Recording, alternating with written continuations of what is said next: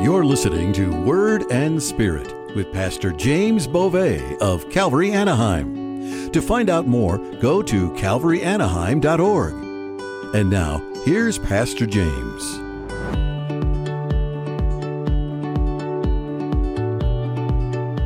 We're in Ruth chapter 3. Ruth chapter 3, as we've been marching through. We've got Naomi. You remember Naomi and her family were living in Bethlehem, Judah, where Jesus was born. And then because of the famine, she went to Moab. And there in Moab, her husband Elimelech died. Her two sons married local girls, Moabites.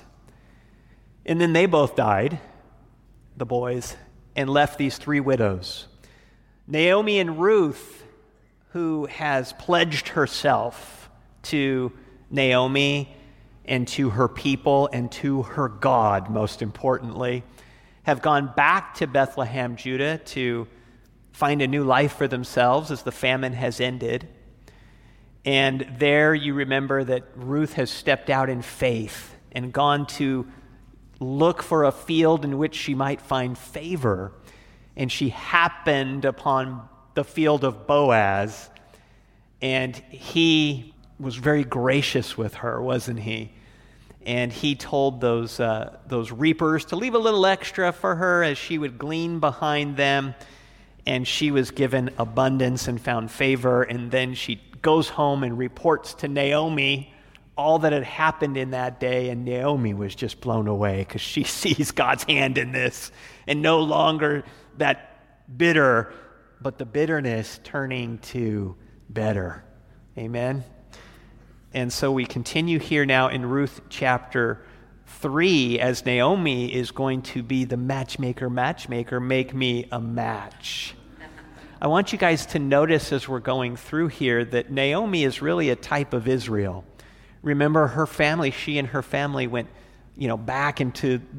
backwards in the same path that the Israelites had come. And there, just like the Israelites were in Egypt, and they multiplied there but became slaves and had affliction, and God delivered them. There, Naomi is also experiencing affliction. But now she's come back, the same route that the Israelites took as they came into the promised land. And now as she comes back into the promised land, she's finding these blessings.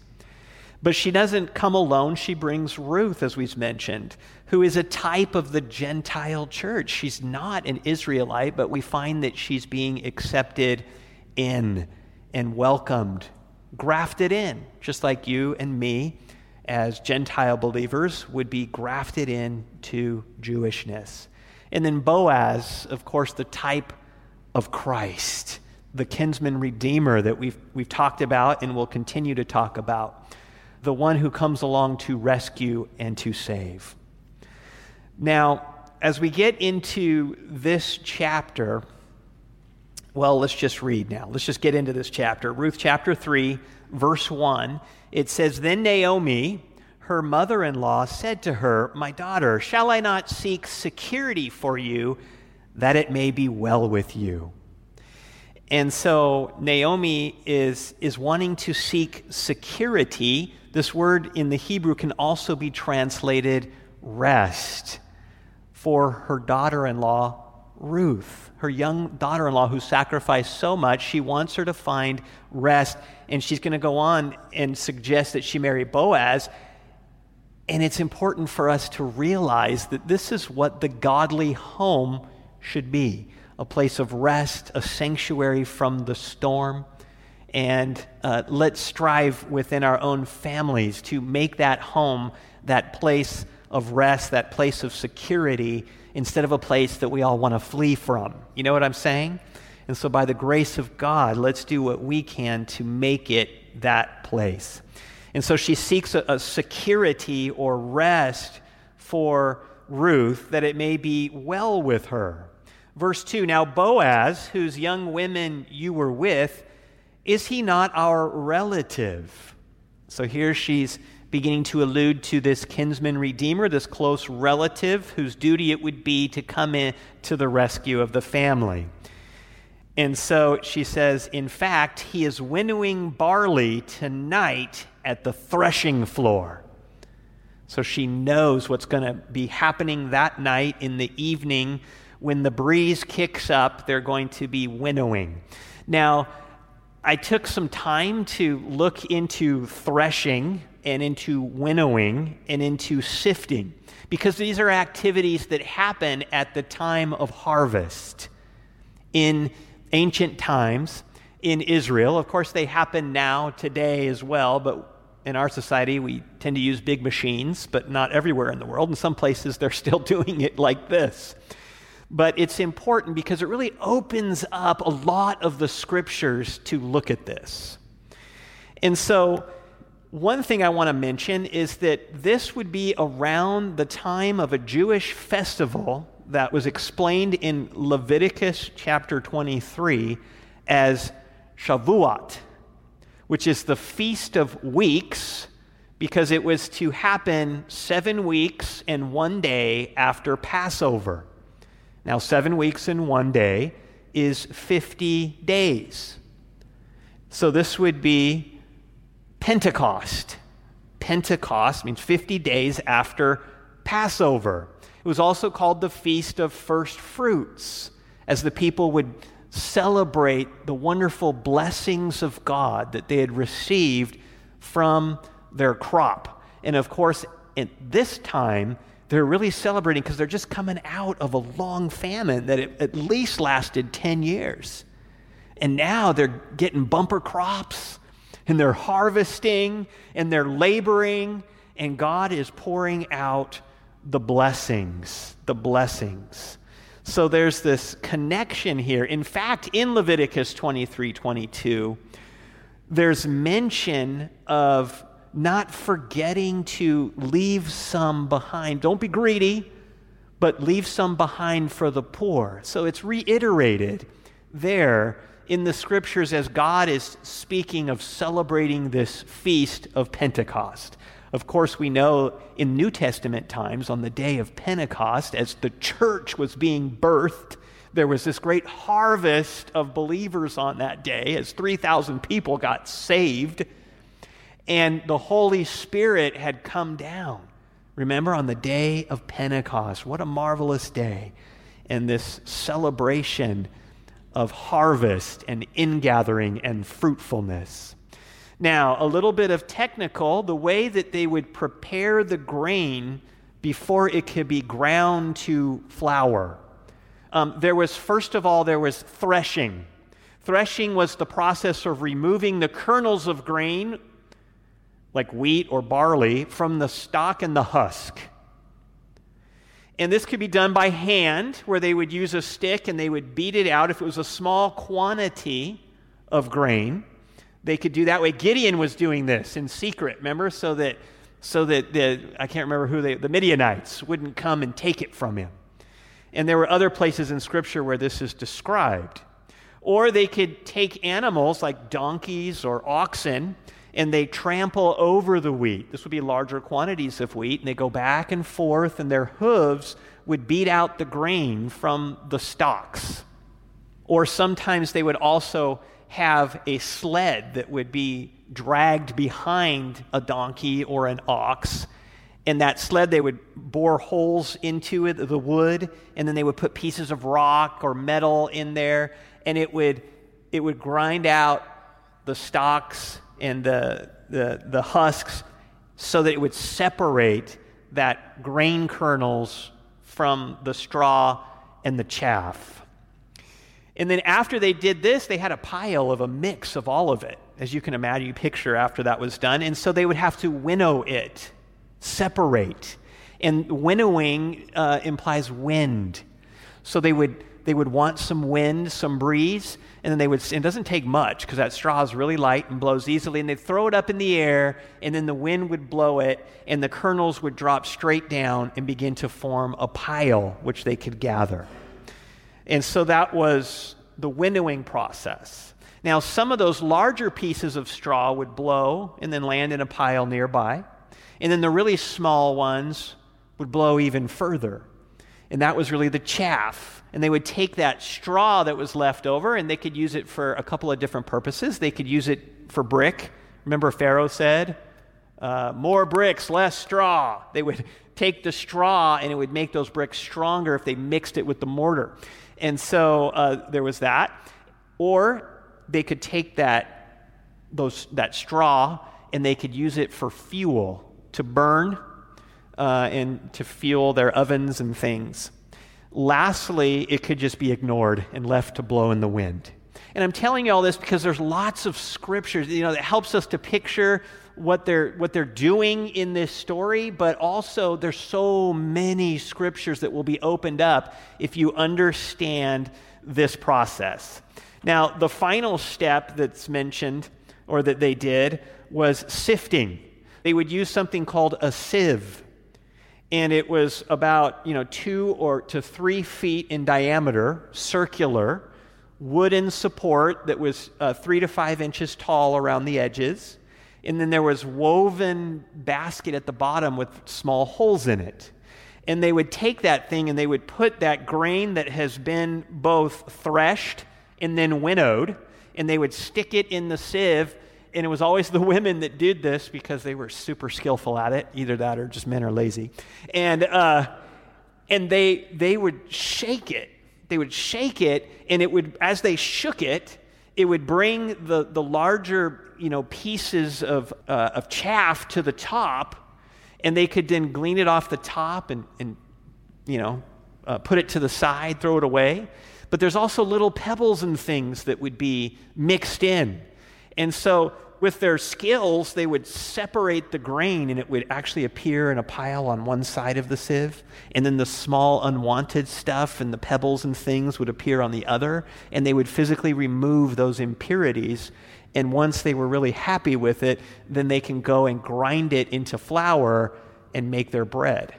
They would also take this grain and store it away in silos and things, whether it be underground or above ground, things like that. Hopefully that gives you guys kind of, a picture of what's happening here as we go through this story, but also in a lot of other parts of Scripture. Remember that Jesus said to Peter, Satan seeks to sift you like wheat. Sift you like wheat. And now you can picture that, right? The sifting and the separating, bringing up his junk. And isn't that what Satan does? Anyway, that's a different teaching. So just an example of elsewhere in the Scripture, and you'll find it all over the place. And it's just great to know that. So let's go on now to verse 3 as we get into our story here. And so Naomi is telling Ruth, go to the threshing floor tonight, that hard space where they're going to put the sheaves down and they're going to separate the wheat from the chaff. And go there, she's saying, because that's where Boaz is going to be this evening. That's when the breeze would come up. Verse 3, therefore wash yourself and anoint yourself. Put on your best garment and go down to the threshing floor. But do not make yourself known to the man until he has finished eating and drinking. Well, Naomi knows what would be a good way to attract a man. Wash up, smell good, go down there. Verse 4, then it shall be when he lies down that you shall notice the place where he lies. And you shall go in, uncover his feet, and lie down, and he will tell you what you should do. And she said to her, all that you say to me, I will do. You see, Ruth is taking on an attitude of humility and an attitude of submission. And she's doing this with Naomi. As Naomi is giving her instruction of what to do, she's going to do it. But also the very act that she's going to do here of lying down at the feet of Boaz is an indication to him that I am your maidservant. I am here to bless you. I'm here to submit to you. And isn't that what the Scriptures says, that wives should submit to their husbands? And so she's surrendering to his leadership. And that is what she's communicating as she lies down at his feet. This is also clearly communicating a proposal of marriage to him, saying, take me as your wife. Take me as your wife. It's a reminder of his duty as a kinsman redeemer. She's saying, you're a close relative. And don't forget the scriptures that you're to take care of me. But she's doing it, and me and Naomi, your relative, carry on the name. Be the rescuer. But she's doing it in a very humble way. She's not being entitled, and she's not saying, hey, this is what you're supposed to do according to the scriptures, now marry me.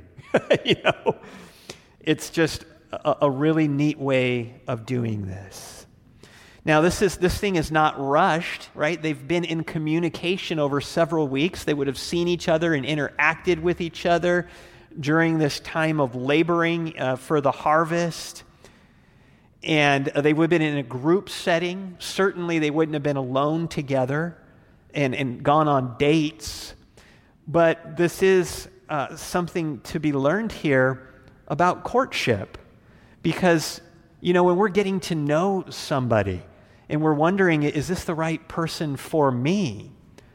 As we've mentioned before, it's easy to put on a show for a time, especially one-on-one. But if you can get that person regularly in a group situation and you can notice how they interact with other people, how do they treat other people in the group? That's probably how they're going to end up treating you down the road as you get to know them better. And so just a good lesson to learn from this is, hey, get to know people in group settings. And, in our culture, maybe our concept of dating isn't the right concept. Maybe we should think more of a courtship thing, of hey, this is the purpose of this is to get to know each other for the purpose of marriage. And if it's not going to be marriage, then what are we doing here? And move from that. So I thought that was a neat little tidbit that we can pull out of here. Give it time. Observe how that person treats others. Let's go on to verse 6 now. It says, so she went down to the threshing floor and did according to all that her mother-in-law instructed her. And after Boaz had eaten and drunk and his heart was cheerful, he went to lie down at the end of the heap of grain. So, he's totally stoked. This is a bumper crop. We've harvested it. We've worked all day, and I have a heap of grain. And so now I'm celebrating. I'm eating with people. I'm drinking. And now it's time to just lay down content on the threshing floor on top of his pile of grain. Now, this isn't like, the dragon Smog in his lair, hoarding his thing. But remember, this is the time of the judges. And this is when the Moabites and other people would come in and actually steal their grain after they did all the hard work. So he's laying there most likely to protect it. So he lies down here on his heap of grain. And she came softly, uncovered his feet, and lay down. Now imagine how nervous she would have been. Man, she prettied herself up. She has no idea if he's going to reject her or accept her. And she knows that she is basically saying, hey, I humbly ask you to take me as your wife.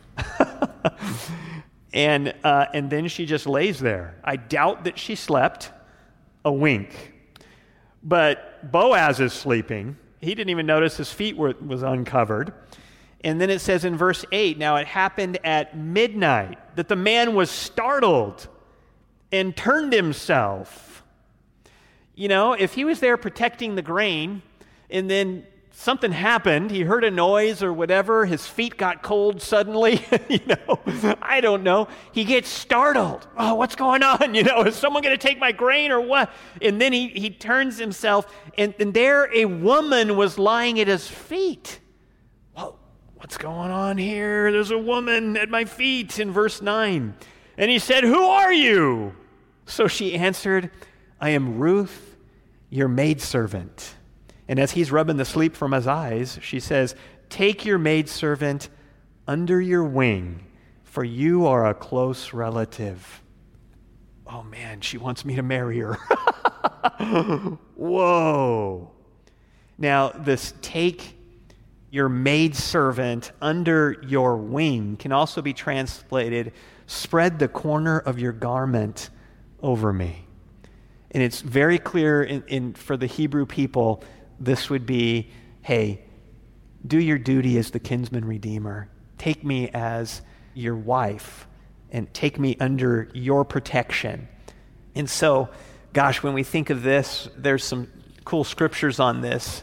Exodus 19:14. We think of God as the kinsman redeemer for Israel and Jesus Christ, our kinsman redeemer.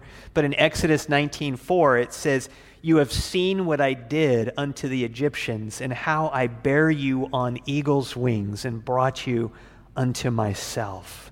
And then in Luke chapter 13, verse 34, it says, O Jerusalem, this was Jesus coming into Jerusalem. He says, O Jerusalem, Jerusalem, which killest the prophets and stonest them that are sent unto you.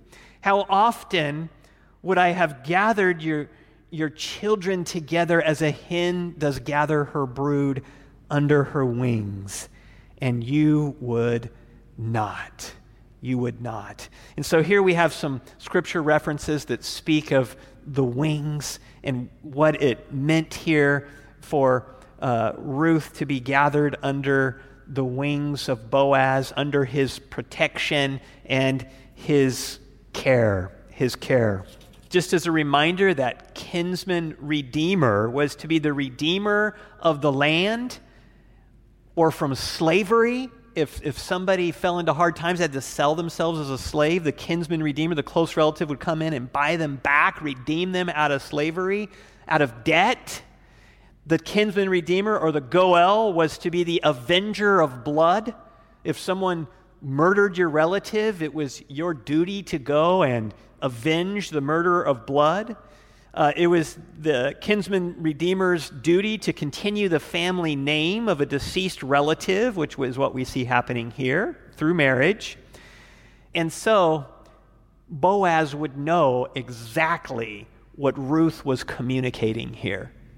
That she's saying, Boaz, you're the kinsman redeemer, and I am asking you to step up and be our redeemer. You have the resources. You have the ability. Take me as your wife. Take care of my mother-in-law, Naomi. Redeem the land and help us out in our poverty. And so, how is he going to respond? Dun, dun, dun. Verse 10. Then he said, Blessed are you of the Lord, my daughter, for you have shown more kindness at the end than at the beginning, in that you did not go after young men, whether poor or rich.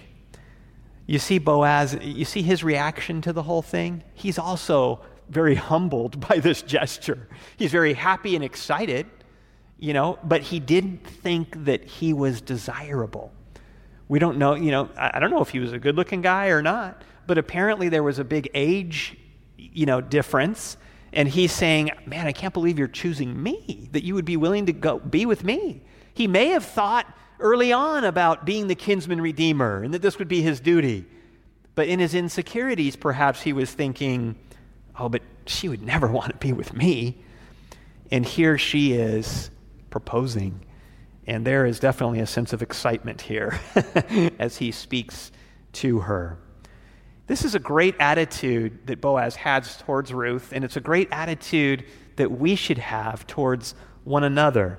In fact, in Philippians chapter 2, verse 3, it says, Let nothing be done through selfish ambition or conceit, but in lowliness of mind, let each esteem others better than himself. And this is the attitude we see in Boaz. Boaz is prioritizing the Lord's will in their relationship. Question for us, what should be the priority in our relationships? What should be the, coming back to kind of the dating and the courtship thing, and I know it doesn't apply to many of you. You're like, I'm married and I'm glad that's over. But people are going to come to you for advice. And who knows, maybe you are in that situation right now. And so it's important to prioritize, right? Godliness, a godly character. Look for a godly man. Look for a godly woman. It's more important than the outward handsomeness or outward beauty. This is what will make for the kind of partnership that God has designed between a man and a woman, to be a witness to the world, to co-labor together in being a light to the world. You've been listening to Word and Spirit with Pastor James Beauvais of Calvary Anaheim in Anaheim, California. If you're in the area, we'd love for you to visit. Check out calvaryanaheim.org for location, service times, and more. We'd love to hear from you. To let us know how God has touched your life through this program or to submit a prayer request, simply go to calvaryanaheim.org and scroll down to the Get in Touch form at the bottom of the homepage. Thanks for joining us. Be sure to listen again next time for another edition of Word and Spirit with Pastor James Beauvais. This program is a ministry of Calvary Chapel, Anaheim.